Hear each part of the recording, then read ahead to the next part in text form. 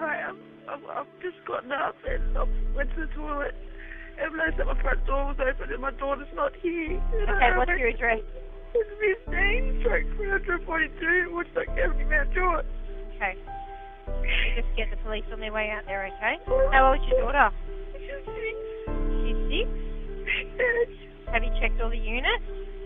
No, I've just gotten up. Okay, what's your name? Christy, I'm her mum. Okay, Christy, what's your last name? Abraham. Yeah, and what's your phone number there?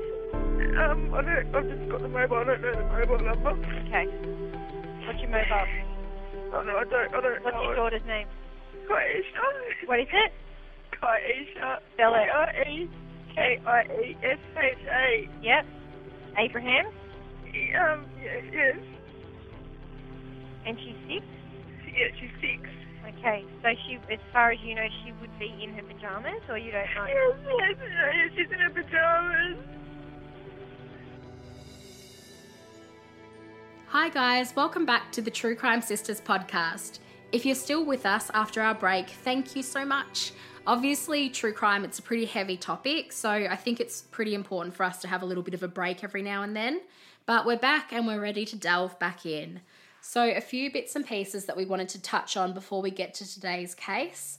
And the first is that you may have noticed that our intro and outro music has changed. We just had a few people mention that we were using the same music as another podcast, which we didn't realise, and it wasn't intentional. So we just thought that to avoid confusion, we'd just change ours. The songs that we use are just royalty-free ones that we get off YouTube, so anyone's able to use them as long as they credit the composer. So I just thought I'd put that out there. We also wanted to touch a bit on the feedback we have received about our pronunciation. It's something that we've heard a couple of times now, and we can assure you that we're definitely not trying to pronounce words or places wrong. So we will do our best to take that feedback into account. At the end of the day, just so you guys know, we're definitely not any sort of professional public speakers or fantastic at English, so we're just sort of doing our best, but we definitely appreciate the feedback. And yeah, obviously, so yeah. I can sort of relate as well. Like if someone sort of continues to say a word wrong, it is frustrating. It gets frustrating. Every time you hear it grates on you. Yeah. Like, we do understand and we'll take it on, but also I think the dialect is so different, even just in different parts of Australia. Yeah. So like we might in our say opinion, we just feel like we're talking like everyone around us, but it may sound wrong. But it is interesting as well, because I remember when I learnt that the word frustrated had an R in it, and I was like shocked. So I know, like, if you hear something like that, like, I don't mind being told. But I don't mind being told, but I feel like there's a tactful way to tell people. So just remember that, guys.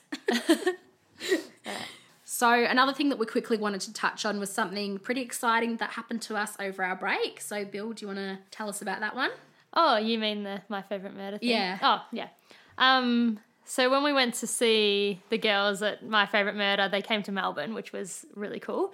So yeah, we obviously went to the show to check them out. And yeah, it was really cool. They covered the Jill Meagher case, which, as we know, is a terrible case that we had covered. And Georgia covered it, and she had listened to our podcast. So she did actually mention us while we were there. And then obviously we were like, we're up here, and it was, quite fun. And then very exciting. Yeah, and we got to sort of meet them after the show. So yeah, that was quite cool. Yeah, so we just wanted to kind of say hi to anyone who's found us as a result of being at the My Favourite Murder show or has heard about us through them.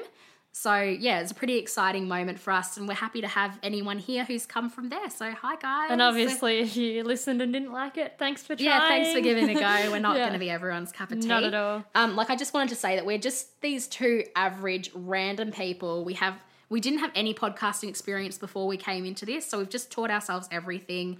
And yeah. Well, we're definitely not everyone's cup of tea. We know that through your feedback, so thanks, guys. Yeah, thanks, guys. Got a few negs. Few 1-star reviews over that time period, but so that was fun. But we got some positive. But you learn from it. Yeah. And I think that's the thing as well. Like, it hurts at the time, but once you've kind of gotten over that initial sting, you can kind of take something from. And I think we understood as well, because we were sitting weirdly high on the chart. So people were expecting like what you might get from like a professional podcast. Yeah, we kind of got propelled right up the charts to a place where we didn't belong. Yeah, we didn't belong there. We only were there because My Favourite Murder shouted us out. Yeah, we were amongst like ABC broadcasting. And we were aware that we shouldn't. We were waiting to go back down. So at the start, we really loved it. And we were like, oh my God. And then we were like, bring us down. Yeah, please bring us back down to where we belong. This is awkward now. So we're happy to be back where we belong now. Yeah, back where we belong. And it's been good though. It was quite an experience.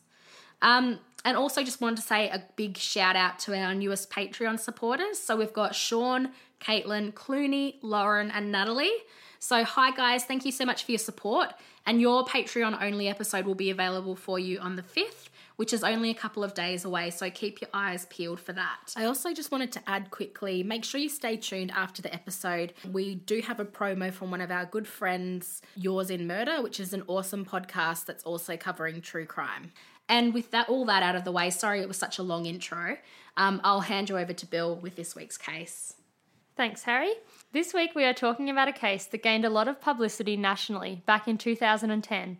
It really opened our eyes to the devastating effects of intergenerational abuse that exists within our country.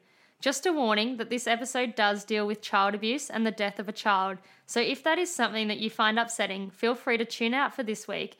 Also, the family in this week's case is partially Indigenous, so just a warning there if you want to tune out. We do mention the name of the Indigenous person. Today we are talking about the short life of little Kiesha Whippet, who was taken from this world far before she should have been. So I followed this case back in 2010 when it happened, and I remember just being so shocked and devastated by the things that this little girl went through. She actually reminded me a lot of my daughter with like the little curls and stuff like that. So it was a case that I really got kind of emotionally invested in. And to really get a picture of the environment that little Kiesha grew up in, we really need to start at the beginning of her story with her mother, Christy Abrahams. So Christy was 18 years old when she fell pregnant for the first time to her boyfriend of 3 months, Chris Whippet, who was also 18. The pair was living with Chris's mother, Liz, in Mount Druitt. Mount Druitt is 43 kilometres or 27 miles west of the Sydney CBD. This area featured in a documentary here in Australia called Struggle Street, which followed a number of Australians living in poverty and paints a picture of a town that is struggling economically. While the area is not considered the lowest income suburb in Sydney, it is reportedly home to a lot of Australians living in government-funded housing and on welfare payments. It is largely a working-class suburb and is also home to people from many different nationalities, with only 42% of its residents being born in Australia. So Christy Abraham found out she was pregnant at 18 years of age, which is obviously a very young age to fall pregnant, and this was reportedly not happy news for the young couple initially, with Chris's mother Liz reporting that her son immediately kicked a hole in the dining room wall after learning of the news. Despite the stress of an unplanned pregnancy, the teenage couple did decide that they were going to keep the baby, stating that they didn't believe in abortions. According to friends of the couple, Christy Abraham seemed like a nice girl. She dressed nicely, was funny, laid back, and was living in her own housing commission flat, which she kept neat and tidy. What they may not have known was that Christy Abrahams had not had an easy past. She was the daughter of a violent alcoholic father. Her mother was the victim of domestic violence at the hands of her father on a regular basis. So Christy's mother did try her best to leave her father, but like many women in abusive relationships, couldn't quite find the strength to leave for good. The family didn't live a stable life. They never stayed in the same place for long, and Christy wasn't able to settle into one school and make solid friends. The family were constantly moving. Despite that, those that do remember her reportedly remember her as a good kid. Unfortunately, when Christy was around 10, her mother passed away from what was believed to be an epileptic seizure. It was suggested that her mother may have developed epilepsy as a result of the beatings that she had suffered at the hands of her husband. Christy's father didn't want to be the sole parent to Christy and her 3-year-old brother after their mother passed away, and reportedly, Christy didn't want to stay with him either. She is said to have blamed him for her mother's death. After being removed from her father's care, Christy was assessed by a psychologist. Reportedly, he discovered that she had an IQ of approximately 68.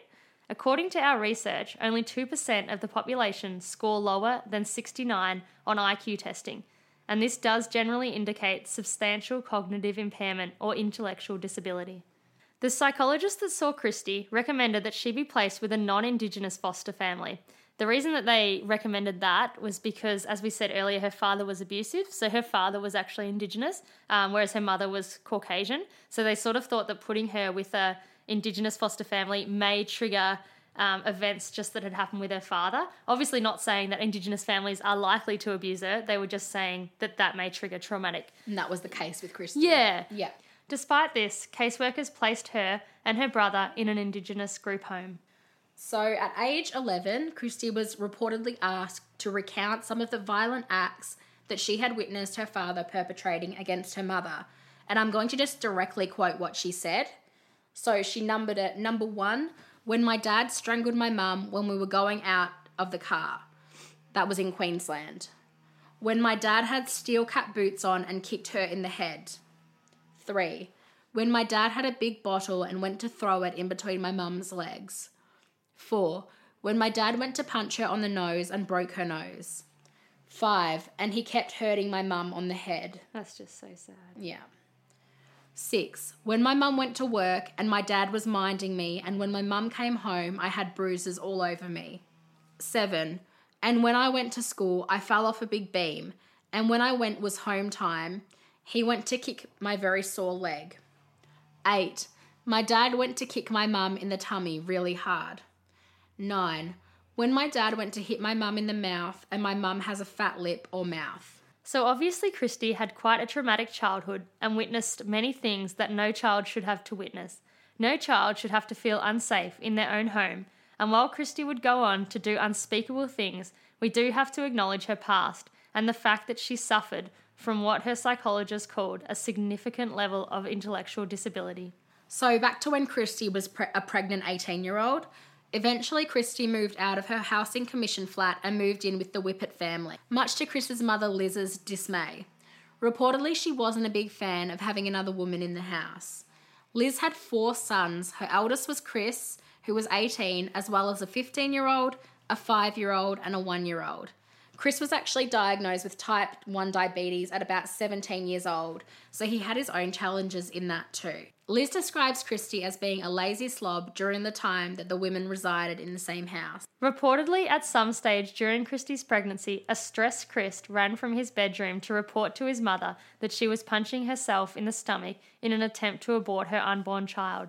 She was upset because they had had an argument.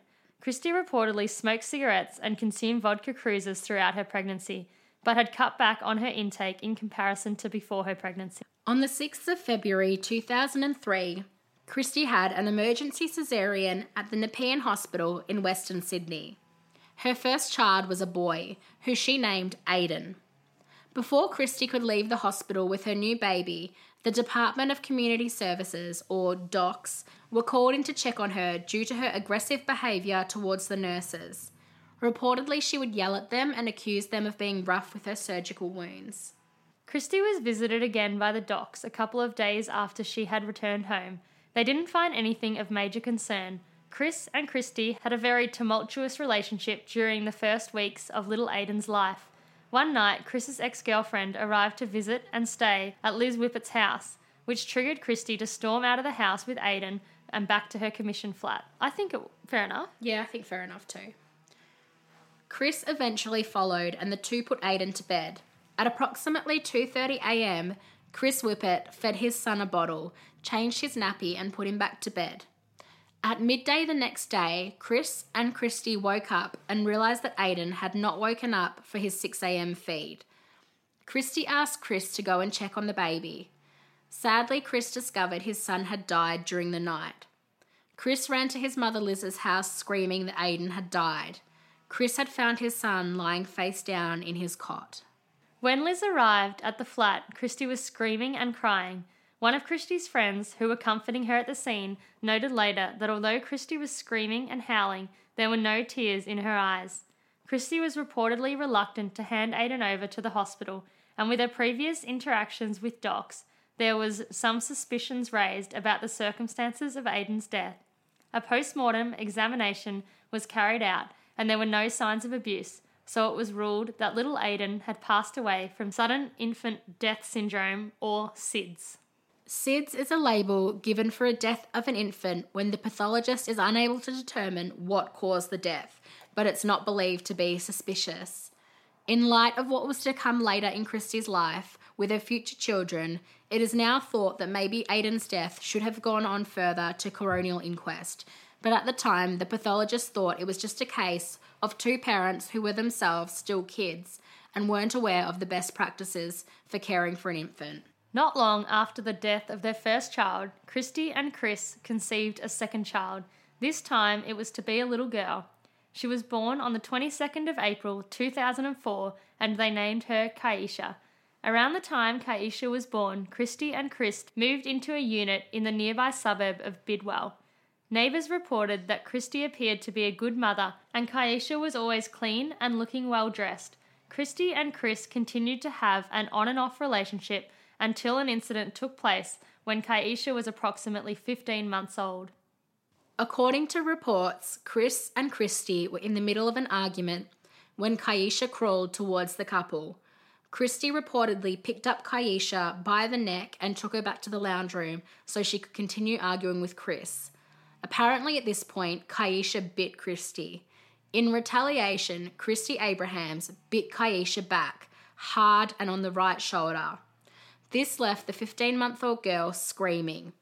Chris called the police to report the incident, and when police arrived, they uncovered the bite mark and Kaisha was removed from Christy's care and placed with her father, Chris Whippet, and his mother, Liz. This behaviour of retaliating against her little daughter suggested that Christy was not equipped to parent little Kaisha. The lack of impulse control and anger management that would have to be involved to bite your own child is not behaviour that could be accepted in a grown woman. This impulsivity is seen more often in children. It is likely that the combination of Christy's low IQ and the abuse she suffered as a child were strong contributors to her inability to control herself and her anger around her daughter. And when you have those two issues combined, being a parent would be so hard. Yeah, absolutely. Because already there's people who have high IQs and good childhoods who would do things to their children that they would just instantly, like, not big things, but just little things and be like, whoa, okay, I took that too far. I need to leave the room. Do you know what I mean? It's probably the kind of person that would be better off if they didn't have children. A woman like, Christy, unfortunately. Well, she did unfortunately have children. Yeah. While Kaisha was in the care of Chris and Liz, it is reported that Christy presented Chris with paperwork and asked him to sign it, which he did. When his mother, Liz, returned home, Chris told her that he had signed a document for Christy without reading it. Liz was concerned, and rightly so. As it turned out, Chris had signed a document that essentially stripped him of his parental rights. Just days later, docs showed up at the Whippet home and took Kaisha away. She was then placed in the care of a foster family. It is reported that this was a happy and safe place for Kaisha. I'm surprised that just signing one document can cause all that. Yeah. Surely couldn't he be like, look, I didn't mean to sign that? Like, Well, apparently not. That's crazy.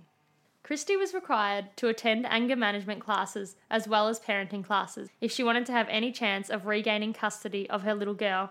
It was at this time that Christy met Robert Smith and entered into a relationship with him. Robert Smith had been described as a quiet, shy, and unassuming man. Approximately 18 months after she was removed, Kaisha was returned to Christy Abrahams. A caseworker reportedly did recommend that Kaisha remain with her foster parents, but generally in Australia, the courts will try to keep a child with his or her biological mother if at all possible. Unfortunately, this wasn't the only time that we know of that Kaisha suffered abuse at the hands of her mother. When Kaisha was 3 years old, Christy Abrahams was heavily pregnant with Kaisha's half-sister, Brianna. Kaisha was at the Nepean Hospital with her mother when a nurse noticed a suspicious bruise on the little girl's face. She reported this to docs. When a caseworker visited with the family, a cigarette burn was also noticed on her body. When asked how she got the burn, Kaisha reportedly said, "Mum hit there, Mum did that." Teachers and neighbours reportedly noticed bruising and injuries on Kaisha too. In New South Wales, where Kaisha lived, children are required to attend school from the age of 6. Of the 2 school terms that Kaisha had been enrolled at Mount Druitt Primary School, she had reportedly only attended a handful of days. This had been reported to the Department of Education by Kaisha's teacher. When the truant officers attempted to visit the home of Christy and Kaisha, the door was always locked and the knocks went unanswered. See, at this point, I would have thought they could take her. It really takes a lot to be able to take a child from their parents. Yeah, okay. And also you have to remember that the caseworkers, their hands are tied, one, but also their caseloads are so huge that they can only do what they can do. Yeah.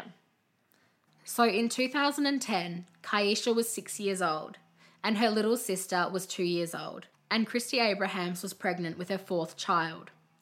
It appears that Christy was struggling with the demands of caring for Kiesha and Brianna, along with being heavily pregnant. In June, Christy made a phone call to her abusive father, and she was crying and angry. She asked him if he could take Kiesha off her hands for a bit. She reportedly said, "I'm sick of her. She shits and pisses the bed. She plays up at school. I will hurt her. I really will hurt her. I will kill her." Coming up on the True Crime Sisters, we learn more about little Kiesha Whippet's devastating life and death. Little Kiesha Whippet was born into a family that was already on the path to destruction. On the 1st of August 2010, Christy Abrams called the police, reporting her 6-year-old daughter, Kiesha, missing from her bed. Christy reported that she had tucked Kiesha into bed at approximately 9:30 the night before, after the family had watched the movie The Golden Compass together. Christy reported that Kiesha was wearing pink PJs with a purple pumpkin patch jacket when she was put to bed. Reportedly, Christy woke up at approximately 9 a.m. the following morning, the 1st of August. She found the front door ajar and Kiesha's bed empty.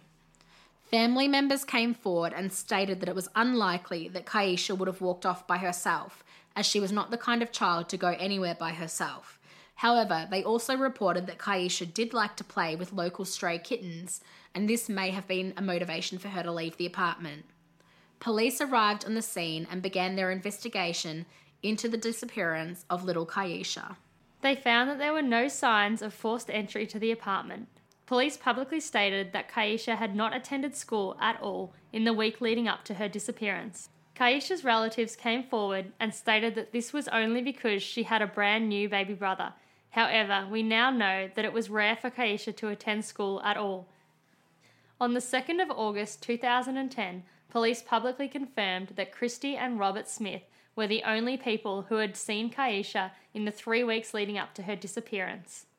It's never a good sign. No, 3 weeks is such a long time. It is. Police, SES volunteers, and police dogs began the search for Kiesha in the days after she was reported missing. 2 days after she was reported missing, a Mount Druitt Police Area Commander, Wayne Cox, told reporters that the police were keeping open minds about what could have happened to Kiesha. They were still considering the possibility that she may have wandered off, along with more sinister possibilities such as abduction or parental involvement. Wayne Cox also stated that they were searching local stormwater drain systems that were in a recreational park that the family had frequented. Christy Abrahams and Robert Smith did not initially address the media in the day following Kiesha's disappearance. Robert Smith's brother Jason stepped forward as the family's media spokesperson, announcing that the family were distraught and were in too much grief to come forward and talk to the media. Which I think can be fair enough, but obviously at the same time people want to get that message out there that this has happened, but I can sort of understand why everyone copes differently. Yeah, exactly. Police were working to figure out when Kiesha was last seen by someone outside of her immediate family. It appeared that the last time she was seen by anyone other than Christy and Robert was on the 11th of July at a birthday party of a family member of Robert Smith. Her mother Christy and the 2 younger children were seen out and about without Kiesha in those 3 weeks. One of Christy's former neighbours came forward and reported that she saw Christy at Mount Druitt JB Hi-Fi on the 28th of July and that she had appeared really happy and normal. Reportedly, she told the neighbour that she had just had another baby and she finally had everything she wanted in life. With what we now know, this statement is extremely disturbing. It's fucked up. It really is. That's disgusting. Another neighbour came forward about the moment that she heard that Kiesha was missing. She immediately searched for Christy Abrahams, eventually finding her at Robert Smith's house. The neighbour frantically asked Christy, "What happened? Where's Kiesha?" and was met with Christy asking her, "Have you got a cigarette?" Christy told her neighbour that she suspected Kiesha's dad, Chris Whippet, of taking Kiesha, stating that she had seen him riding his bike in the area days before, doing a gun finger motion towards Robert Smith, who was outside hanging the washing on the line. Police were able to clear Chris quickly though, because at the time of Kaisha's disappearance, he was actually in hospital having his toe amputated due to the complications from his type 1 diabetes. Chris also had not been involved in Kaisha's life for the 5 years following the bite incident, so it did seem unlikely that he would be involved. Public suspicion began to surround Christy and Robert. The Australian public could not understand why the two parents, who were reportedly devastated, were not out searching for Kaisha.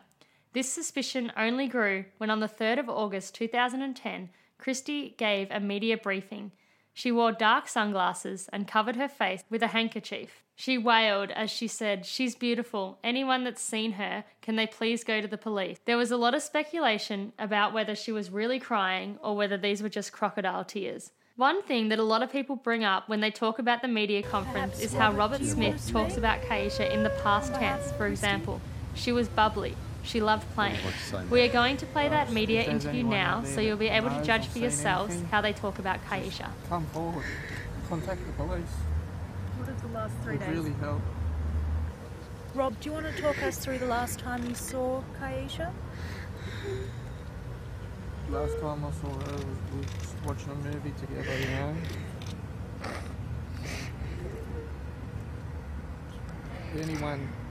Someone must know something. Please come forward. What kind of personality does she have? She's beautiful, you know, funny, always happy. Was that on Saturday that you were watching the movie? The last movie we watched was The Golden Compass. Rob, how have the past 48 hours been for you and Christy? Can't describe how it's been. You don't know until you put yourself in my shoes. Just hope that she's found as soon as possible. That's what we need. Safe and well. How hard is it for you the longer this goes? It gets harder by the minute. Rob, we've all seen such beautiful pictures of the little girl. Can you tell us a little bit about her, what she's like? You know, what as parents you really like about her? She's always happy, bubbly, you know, loved playing, you know, just like any kid would. Rob, do you have any idea that anyone who you might know who may have taken Christy, does the family obviously thought about long and hard about this? Does anyone have any idea? I have no idea. If I had any idea, mate, we'd be there looking. The police have expressed hope. Obviously everyone is hopeful, and that's one thing you've got to hold on to. We definitely... I'm Christy's father, actually. Yeah.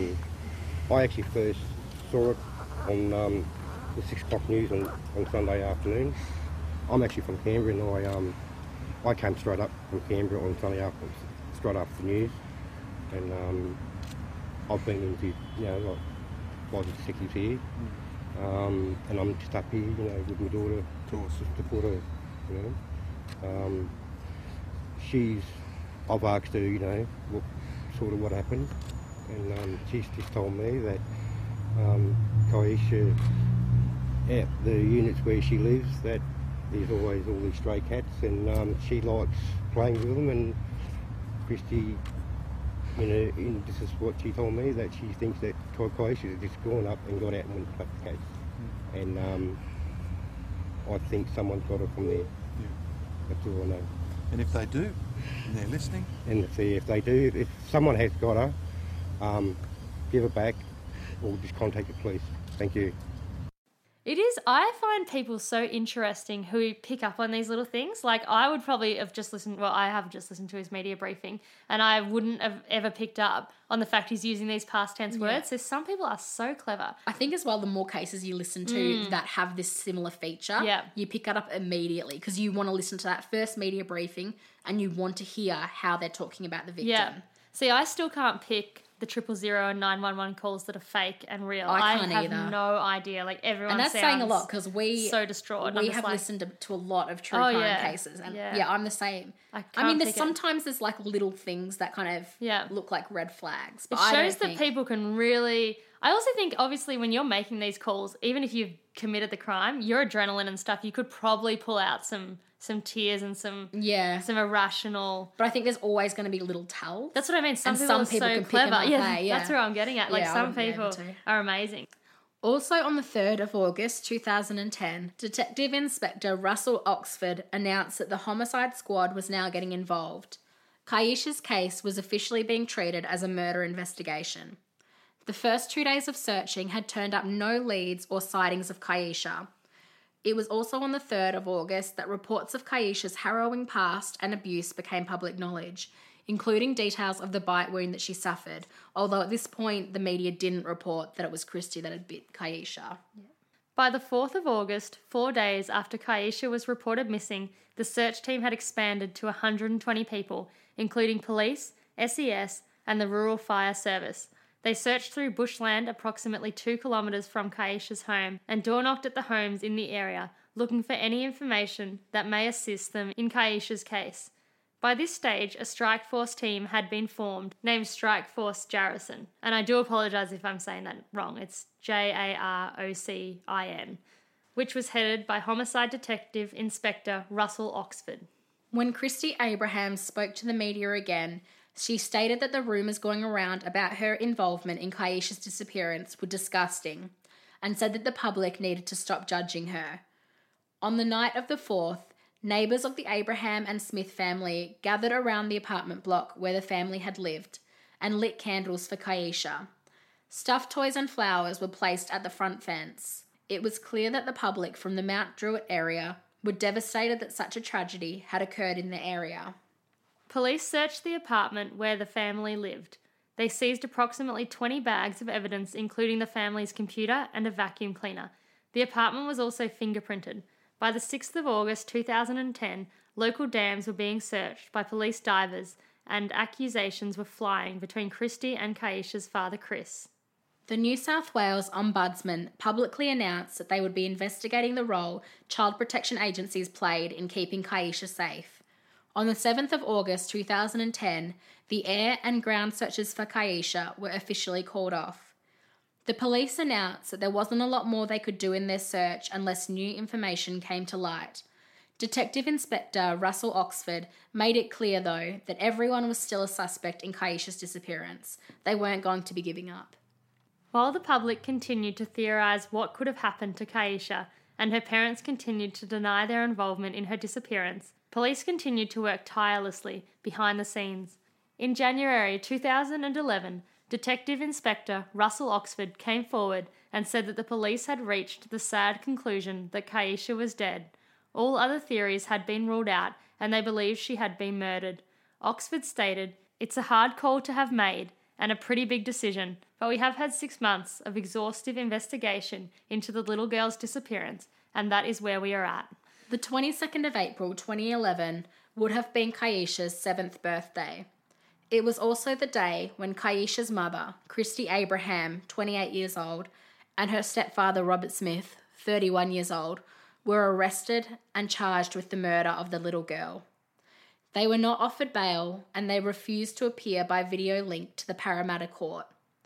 A crime scene was set up in an area of bushland in Shelby, which is approximately 7 kilometres from Mount Druitt. After some searching, police uncovered some skeletal remains in a shallow grave. The remains were taken to the Glebe morgue for post-mortem examination. Kaisha's post-mortem examination was conducted by forensic pathologist Dr. Matthew Ord. His report stated that the injuries to Kaisha's body included up to 5 blows to the jaw before she passed away. Injuries consisted with physical abuse and some healing injuries that were most likely sustained weeks or months before the little girl's death. The kind of injuries found on Kaisha's body are only found on children who suffer from severe and consistent physical abuse. This was solid confirmation that Kaisha's short life was filled with abuse that no child deserves to experience. And that's so sad because you can't even say like she maybe had a good time at school because she didn't go to school. She like, had nothing. What was her life? That's Poor so little girl. sad. And yet people do remember her as being happy when they saw her. Which just like shows she was her just spirit. this little girl trying That to make the shows best her- of the yeah. shittiest situation She obviously a has child a can be beautiful in. spirit, and she's such a beautiful little girl. Such a little cutie. Yeah. In June 2011, Christy and Robert's defence lawyers put forward a brief of evidence that alleged that Kaisha sustained her life-threatening injuries after Christy nudged her with her foot, causing the little girl to jump and hit her head on the corner of a bed. This reportedly took place somewhere between the 12th and the 14th of July, almost 3 weeks before Kaisha was reported missing. Reportedly, Christy and Robert did not realise that the injuries Kaisha had sustained were life-threatening, and they put her under the shower to try and revive her, and then put her to bed, hoping that she would be fine in the morning. But as we now know, Kaisha was not fine. A call to an ambulance that night could have been the difference between life and death for this beautiful little girl. After Christy and Robert realised that Kaisha had passed away and would not be waking up, they put her body into a suitcase. A taxi driver came forward and alleged that he was the one that drove Christy and Robert along with the suitcase to bushland at Shelby on the 18th of July 2010. He was unaware that the suitcase contained the body of a little girl, and reportedly the couple was wearing disguises. On the 16th of December 2011, Robert Smith pled guilty to manslaughter and accessory after the fact over the death of little Kaisha, who at this stage had her name changed to Whippet instead of Abrahams. The murder charge against him was dropped. In February 2013, it came out in the media that Robert Smith had burnt little Kaisha's body after she died and buried her in a shallow grave. Along with Christy, he had not sought medical help for the little girl when he had the chance and had allowed her to suffer. He watched her as her situation became more and more dire and did nothing to help her, despite stating that he saw her as his own daughter. According to Robert Smith, that night he heard a loud bang come from Kaisha's bedroom, and after going to check it out, he saw the little girl unconscious. At around this time, it was also revealed that the pair was caught as a result of an undercover police operation in which the couple led an undercover police officer to Kaisha's grave, where other detectives were waiting for them. Robert Smith was sentenced to 16 years in prison with a non-parole period of 12 years. It just doesn't feel like long enough. It absolutely doesn't. Because we are so lenient in Australia. It is sick. I know, that just does not feel like long enough for taking a 6-year-old girl's life. And then when you hear the sentences that people get in America, I feel like those are much more adequate sentences for people who do these things. I feel like that too. And sometimes not, but more often than not, they're longer over there than they are over here. And like, I'm not a supporter of the death penalty or anything, but I think life in prison should be life in prison. Like, why do we even call it life in prison if it's like not even? I might be a little bit a supporter of the death penalty. Do you reckon? I don't know. I haven't thought about it hard enough, but when I think about this case and things like this, I'm like, oh God, just kill him. Yeah. But I'm sure there's a lot more to it. And obviously there's the fact that we can't always know someone's 100% guilty. Yeah, so that's my biggest problem with it. But I don't know. Sometimes I feel like I am in support of it. Like some of the crimes that you hear about, I'm just like, yeah, that person should die. Yeah. Which I don't know if don't quote me on this, but that's just how I feel right now. Yeah. In May 2013, Christy Abrahams and her team attempted to have her charge changed from murder to manslaughter. However, the Crown rejected this and maintained their murder charge. Good. In addition, the Crown rejected her application to be tried by a judge alone. Her case would be heard by a jury of her peers. In June 2013, the Supreme Court heard the sordid and devastating details of Kaisha's life and death, including evidence of up to 5 fresh blows to the little girl's jaw in the lead up to her death. The court heard that the severity of the injury was comparable to a high-impact sports injury, which for a 6-year-old is just so terrible. What the hell? It's fucked. The public were furious upon hearing the details of the trial and what Kaisha had been through, and rightly so. One member of the public yelled out to Christy as she was led through the public gallery, "I didn't even know her and I loved her more than you did." And this echoed the feelings of many Australians at the time and still to this day, because I feel like that. Absolutely. On the 19th of July 2013, Christy Abrahams was sentenced to 22 and a half years in prison with a non-parole period of 16 years. Christy had eventually pled guilty to the murder, which no doubt had some impact on lessening her sentence, but that is a ridiculously lenient sentence. I'm sorry, I don't get 22 why years. when people plead guilty, they get a lower sentence. I don't quite get it. I think it's because they're admitting guilt and also they're not putting people through the full trial. So when you plead guilty, they don't have to like try and bring out all the evidence and prove you guilty. I mean, I know it is obviously more beneficial that they are pleading guilty, but I still don't I think they almost use it as like a bargaining chip. Like, oh, if you plead guilty, we'll lessen your sentence. Okay. But I mean, 22 years for killing a child. Your own flesh and blood. That is just disgusting. And she's to me. only, like, she was 30 when she went in, so that's 50. She's coming out at 52. She's still like, that's such a life. She still comes out and gets a life. Well, hopefully she's at least through menopause by then. Wow, what? I don't want her having any more children. Oh, right.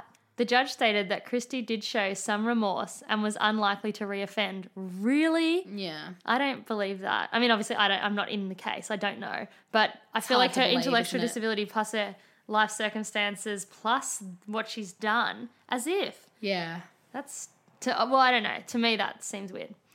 He was sympathetic to her intellectual disabilities and the abuse she had suffered as a child. Obviously, you can be sympathetic to that. But it doesn't mean we want her on the streets. Yeah, that doesn't... We're all sympathetic to that, but that doesn't... I'm like, what if she's a grandmother? Because she has other children. What if her children have children and she's, like, asked to babysit the children? And then they annoy her. She should not have access to any children ever. No, she shouldn't be out of prison ever. No. Justice Ian Harrison described her as an inevitable product of entrenched intergenerational failures, which is true. Which is true. I still don't... It doesn't make it okay. No, it's not I still don't agree with any of this.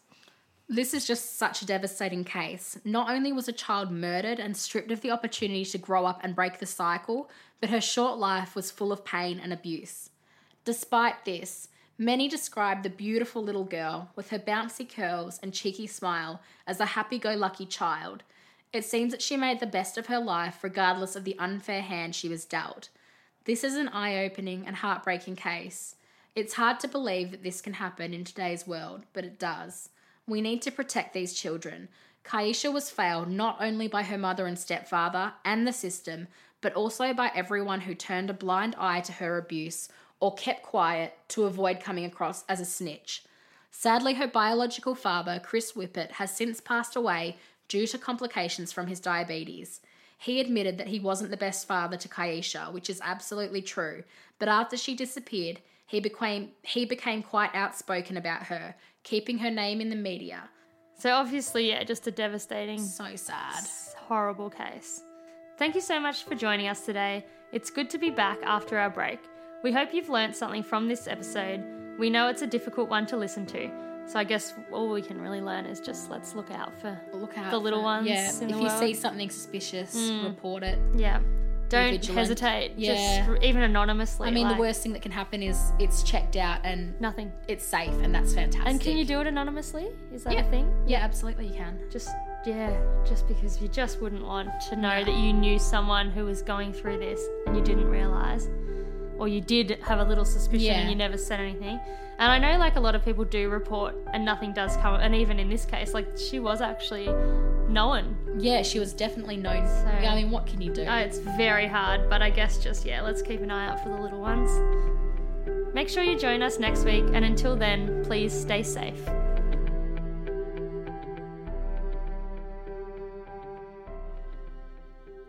Hi, I'm Rachel.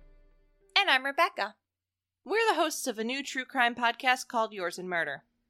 We put out a new episode every week. We switch between covering true crime cases together and analyzing true crimes in our minisodes. We take turns on the minisodes, focusing on our unique perspectives.